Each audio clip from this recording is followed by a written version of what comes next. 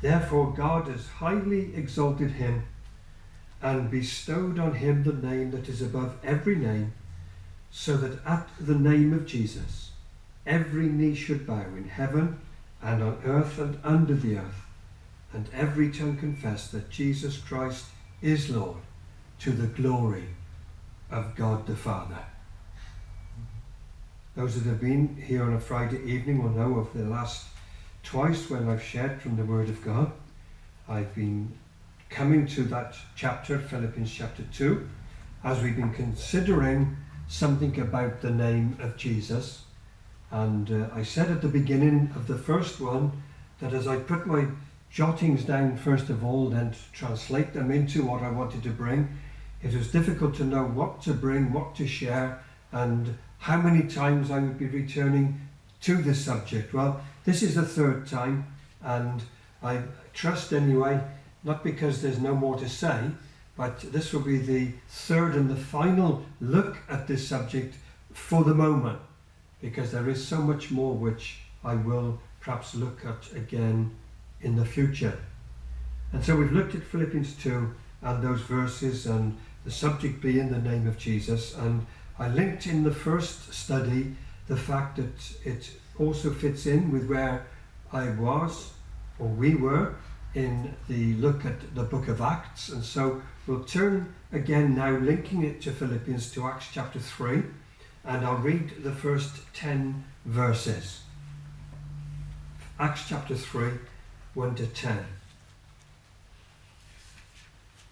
Now Peter and John were going up to the temple at the hour of prayer, the 9th hour, and a man lame from birth was being carried, whom they laid daily at the gate of the temple, that is called the Beautiful Gate, to ask alms of those entering the temple. Seeing Peter and John about to go into the temple, he asked to receive alms.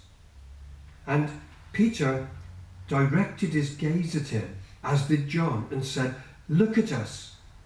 And he fixed his attention on them, expecting to receive something from them. But Peter said, "I have no silver and gold, but what I do have I give to you. In the name of Jesus Christ of Nazareth, rise up and walk." And he took him by the right hand and raised him up, and immediately his feet and his ankles were made strong. And leaping up, he stood and began to walk, and entered the temple with them, walking and leaping and praising God. And all the people saw him walking and praising God, and recognized him as the one who sat at the beautiful gate of the temple, asking for alms.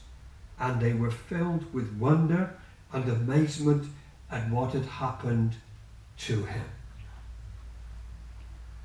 It's an amazing story, and if time would have allowed tonight, it would have been good to have just continued to read on through chapter 3 and into chapter 4, at least to the end of verses 31, to find the whole spectrum of what is involved in this account of what happened at the beautiful gate of the temple. But we'll touch on some of the verses as we go through. But I guess it would be fair to say that this narrative that I've just read in those verses themselves, we would probably say we all know reasonably well. Peter and John were now filled with the Holy Spirit. It's the chapter that follows on from what we read about the day of Pentecost. And they were on their way up to the temple to prayer when they came across this man who was lame. And note that it says that he had been lame from birth, and he had been laid daily at the gate of the temple. We don't know how old he was, but he was a man old enough to be left on his own. I'm going to make a joke here, but I shouldn't. I say he was lame, he wasn't going to get anywhere, was he? But I've said it now.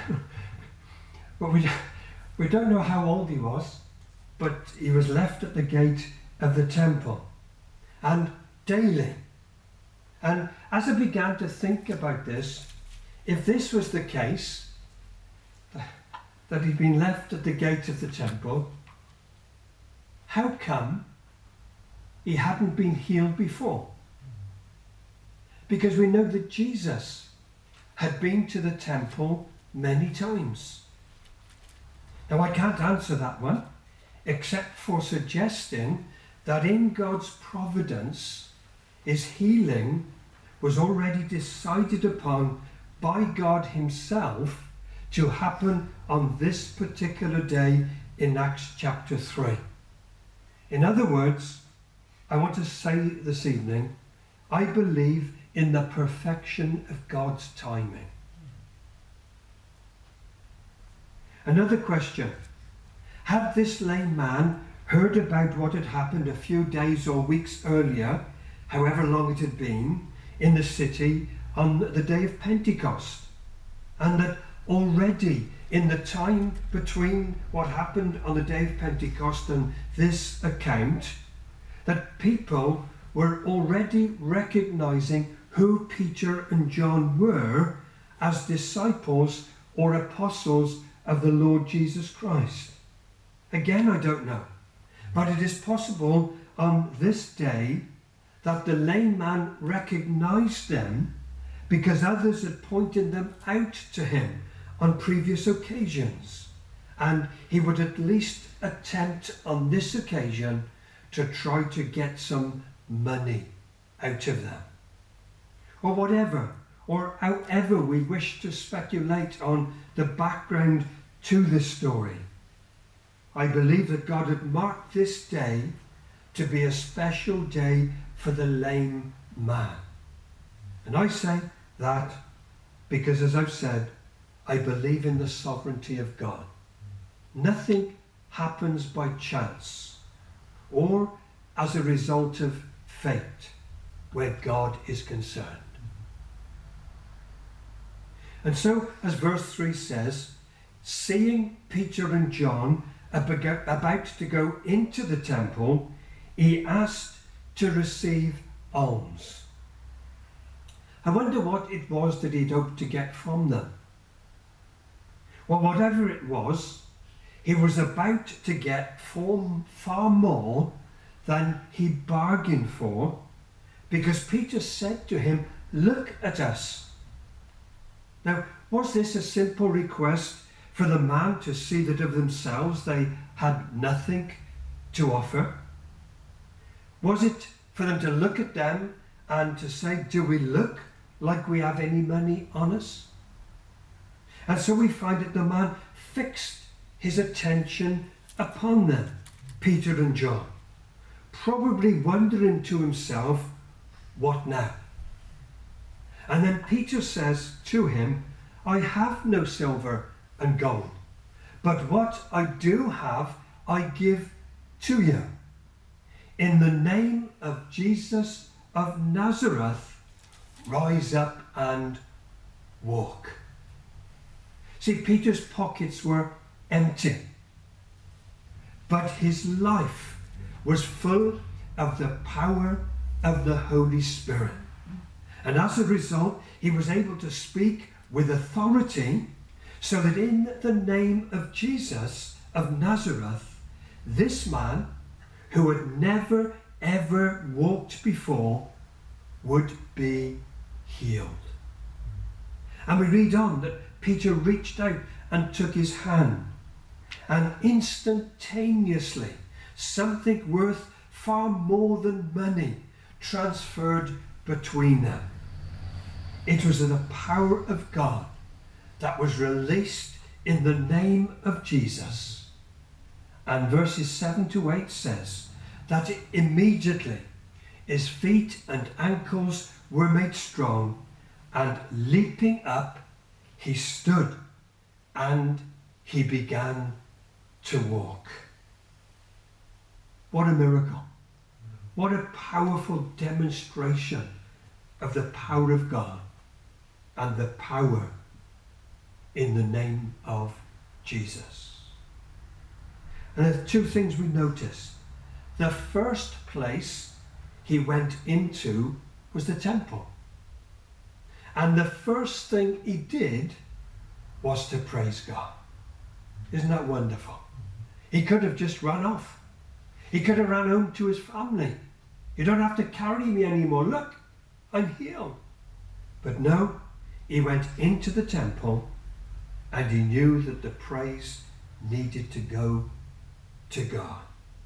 Surely this story should help us to understand, when we think of Philippians chapter 2, that Jesus has been given a name which is above every name, the name that every knee will bow to and every tongue will confess that Jesus Christ is Lord, to the glory of God the Father. That in this name there is power, in the name of Jesus.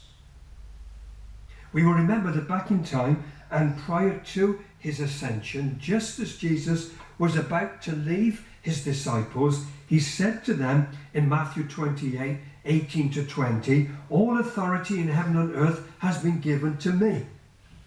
Go therefore and make disciples of all nations, baptizing them in the name of the Father and of the Son and of the Holy Spirit, teaching them to observe all that I've commanded you. And behold, I am with you always to the end of the age. And Mark in his Gospel, chapter 16, 7 to 18, puts it this way. And these signs will accompany those who believe. In my name. This is Jesus saying, in my name. They will cast out demons. They will speak in new tongues. They will pick up serpents with their hands. And if they drink any deadly poison, it will not hurt them. They will lay their hands on the sick and they will recover.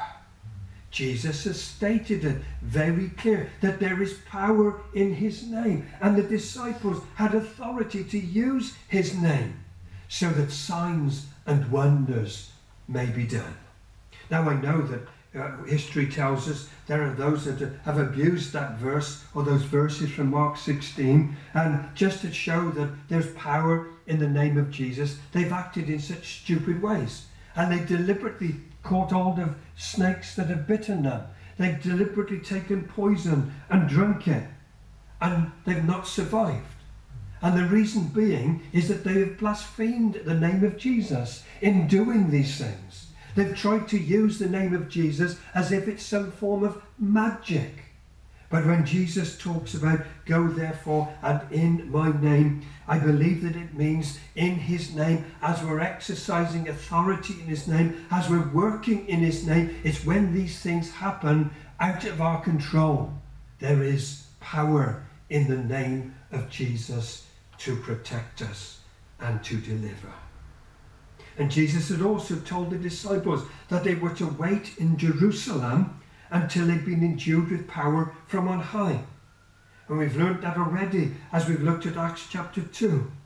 And the power they would receive on the day of Pentecost, we often think of the power of the Holy Spirit as to give us the ability to speak in tongues and things in that sort of area. But we need to understand that the power they would receive and the power which we receive when we're filled with the Holy Spirit also gives to us authority to exercise power in and through the name of Jesus. And here in this account in Acts chapter 3, this is exactly what Peter and John were doing. And as I read this chapter and the chapter after, and as I've been going through the back book of Acts, and as I've been pondering the things of what I'm sharing at this time, going through this study, I have to ask myself this question, and we need to ask the question together: where is the evidence of this power amongst us today? See, there are those today who deny that miracles can take place today. They would say that they were just special signs in the early life of the church, but once established and the canon of Scripture had been completed, they are no longer relevant. So they do not see, or they do not even expect to see the evidences of, or the outworking of the power that is contained in the name of Jesus through signs and through wonders. And then there are those who readily accept that this power and the evidence of the power in and through the name of Jesus is for the whole of the church age. Therefore, we should expect to see the evidence today. And if we are in this group, which I am, I trust we all are, that God's power is still available through the name of Jesus, then we need to ask ourselves again, why are we not seeing it as we should be seeing it? Doesn't it not bring a challenge to our hearts? That when we pray for the sick that they're not being healed? Then when we're not seeing lives being transformed and delivered from the powers of darkness like we would like to see, then the fault doesn't lie with the power. It lies with us who are following Jesus today. But back to this account in Acts, we see that there is both power and there is authority in the name of Jesus. This one whom God has exalted and to whom he has given a name which is above every other name. And this power and this authority cannot and never will be found in any other name. For any other form of power or authority is limited in its reach and in its scope. And so when we come to the name of Jesus, we need to remind ourselves that his name has the power to save us, and thank God it has saved us, each one that is found here this evening. His name has the power to deliver. His name has the power to heal. His name has the power to transform. His name has the power to keep. The same power that defeated Satan, that has defeated sin, and that has defeated the grave has not been bottled up. It has not been preserved in a container, nor it's not been banked in a vault. It has not been kept hidden away. It is still available and still to be found in and through the wonderful and the precious name of Jesus. I'm going to quote a hymn as I have been doing so. Jesus, the name high over all, in hell or earth or sky, angels and men before it fall, and devils fear and fly. Jesus, the name to sinners dear, the name to sinners given. It scatters all their guilty fear. It turns their hell to heaven.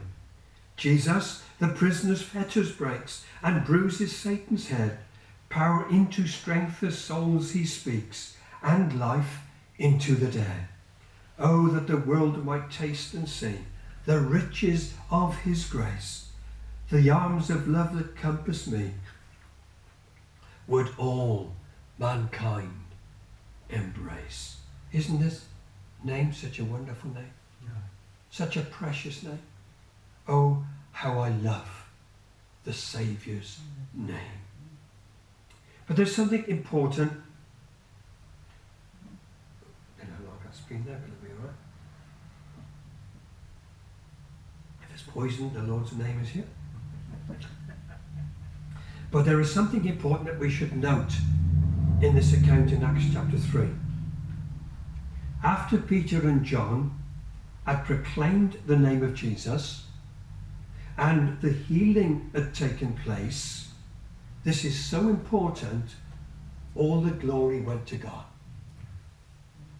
All the glory went to God. And although the man attached himself to Peter and John, it led to them having a golden opportunity to proclaim the news about Jesus. And verses 11 to 26 highlights the message they gave. But let's note verse 16. And his name, by faith in his name, has made this man strong whom you see and know. And the faith that is through Jesus has given the man this perfect health in the presence of you all. They made sure that nothing had happened because of them as individuals. It was all because of Jesus. And as I thought of that again, oh, that every genuine miracle or demonstration of the power of God would point men and women to Jesus, causing them to respond as Peter encouraged those around them to do in verse 19. Repent, therefore, and turn back, that your sins may be blotted out, that times of refreshing may come from the presence of the Lord. And maybe one of the reasons why we are not seeing the demonstration of God's power in the way that we need to today is because far too many ministries today are focused on what can I get from this? What can we gain from this? Rather than allowing all the glory to go to Jesus. And I think this is one of the biggest problems today with the big church mentality. We see it all around us. Build big, get rich, expand and be noticed. Let's get the glory for our kingdom. Look at us instead of look at Jesus.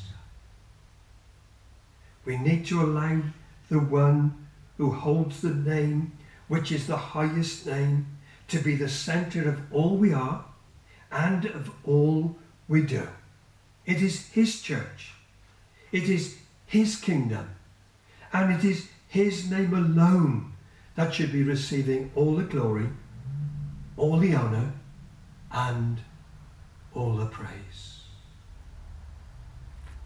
Now, as we continue, we quickly discover that the ongoing outcome of this narrative was not what it should have been, but rather it led to the people getting annoyed. And they were getting annoyed because the disciples were teaching the people and proclaiming in Jesus the resurrection of the dead. And as we read on, we will get to the reason behind that, which was causing the annoyance. And it's in Acts 4:17-18.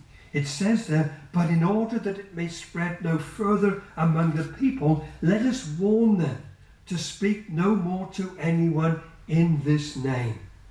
So they called them, that is the authorities, called Peter and John, and charged them.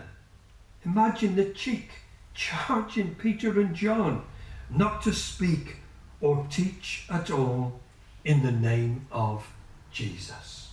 Imagine that, an incredible healing had taken place. And yet the authorities were forbidding the disciples to speak any more in the name of Jesus. If only they themselves had realized how insignificant their own authority was when compared to the authority that was found in the name of Jesus.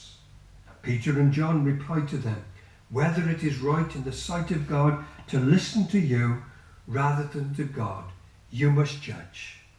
For we cannot, and I like that, we cannot but speak of what we have seen and heard. In other words, Peter and John said to the authorities, who on earth do you think you are? You are insignificant to us in comparison to Almighty God. You cannot silence us. You will not silence us, because we have seen enough to convince us concerning his name. So let's go back into the verses that led up to them being forbidden to speak in the name of Jesus. What had Peter and John said? Well, a question had been given to them in verse 7. By what power or by what name did you do this? That is, how did this miracle happen? How did it come about? And Peter replied in verses 8-12, but I will take it up firstly from verse 10. Let it be known to all of you and to all the people of Israel, but by the name of Jesus Christ of Nazareth, whom you crucify, whom God raised from the dead, by him this man is standing before you well. And then in verse 12 he says, and there is salvation in no one else, for there is no other name under heaven given among men, by which we must be saved. Peter is telling them, think what you like, believe what you like, but let me make it clear that his name, the name of Jesus through which this healing has come about, is the only name that counts and matters in regards to salvation.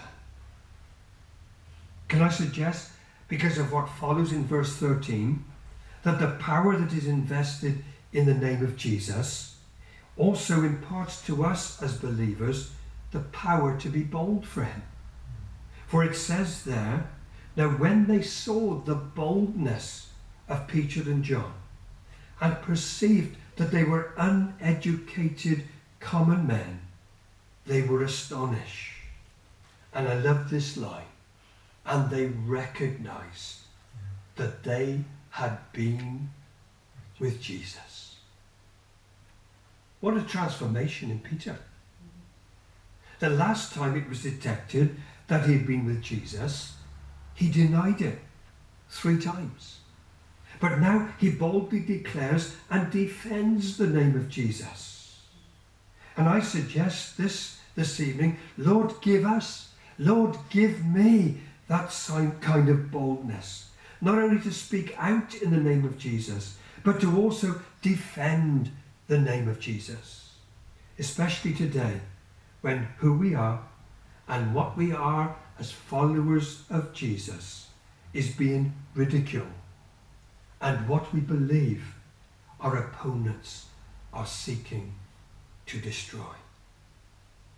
See, what had happened to Peter was that the name of Jesus and the holder of that name, Jesus himself, had so gotten hold of Peter that he could not but help himself and speak at every opportunity for his Saviour and Lord.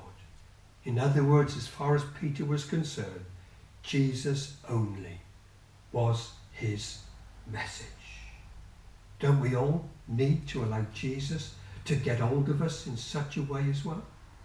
To get hold of us so that we just want to speak about him and to defend him because he's such a wonderful Saviour. I want to enlarge a little further. I know time is 8 o'clock, but I need to finish it tonight. I want to enlarge a little further on Jesus himself. For originally, as you know, my focus was Jesus in the book of Acts. And alongside this narrative of Acts 3, 1 to 10, as we move on into the book of Acts and the following chapters, we find that Peter mentions 3 other important details. It's found in verses 12 to 15.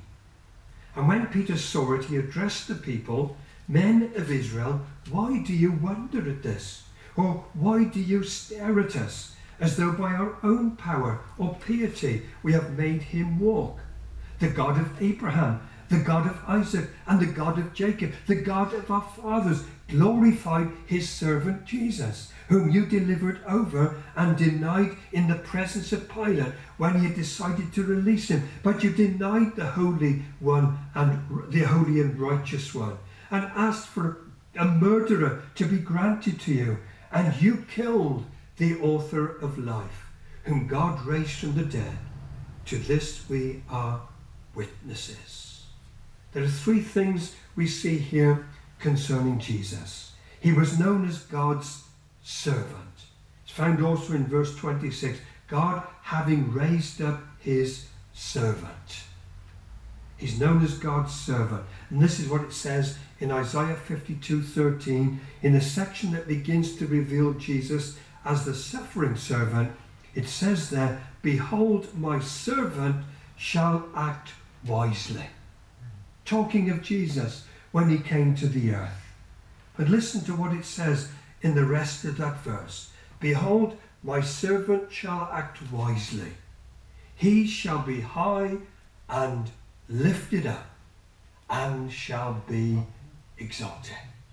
Isn't that a picture of Philippians chapter 2? Jesus had acted wisely. He's high and he's lifted up and he's exalted and given the name which is above every other name. And previously, in speaking through the prophet Isaiah, God had declared, "Behold my servant, whom I uphold, my chosen, in whom my soul delights. I have put my spirit upon him. He will bring forth justice to the nations." So Jesus was God's servant. And then secondly, he is the holy and righteous one. We find that in those verses as well. And a few sentences later, Jesus is called more than a servant, he's called the holy servant.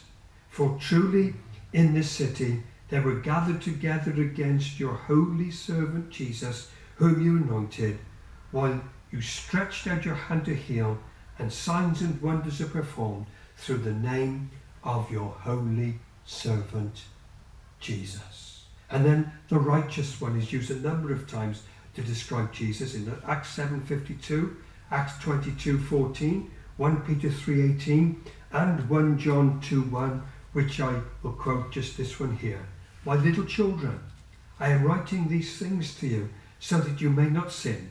But if anyone does sin, we have an advocate with the Father, Jesus Christ the righteous." So the one who has a name that is above every other name is the righteous one.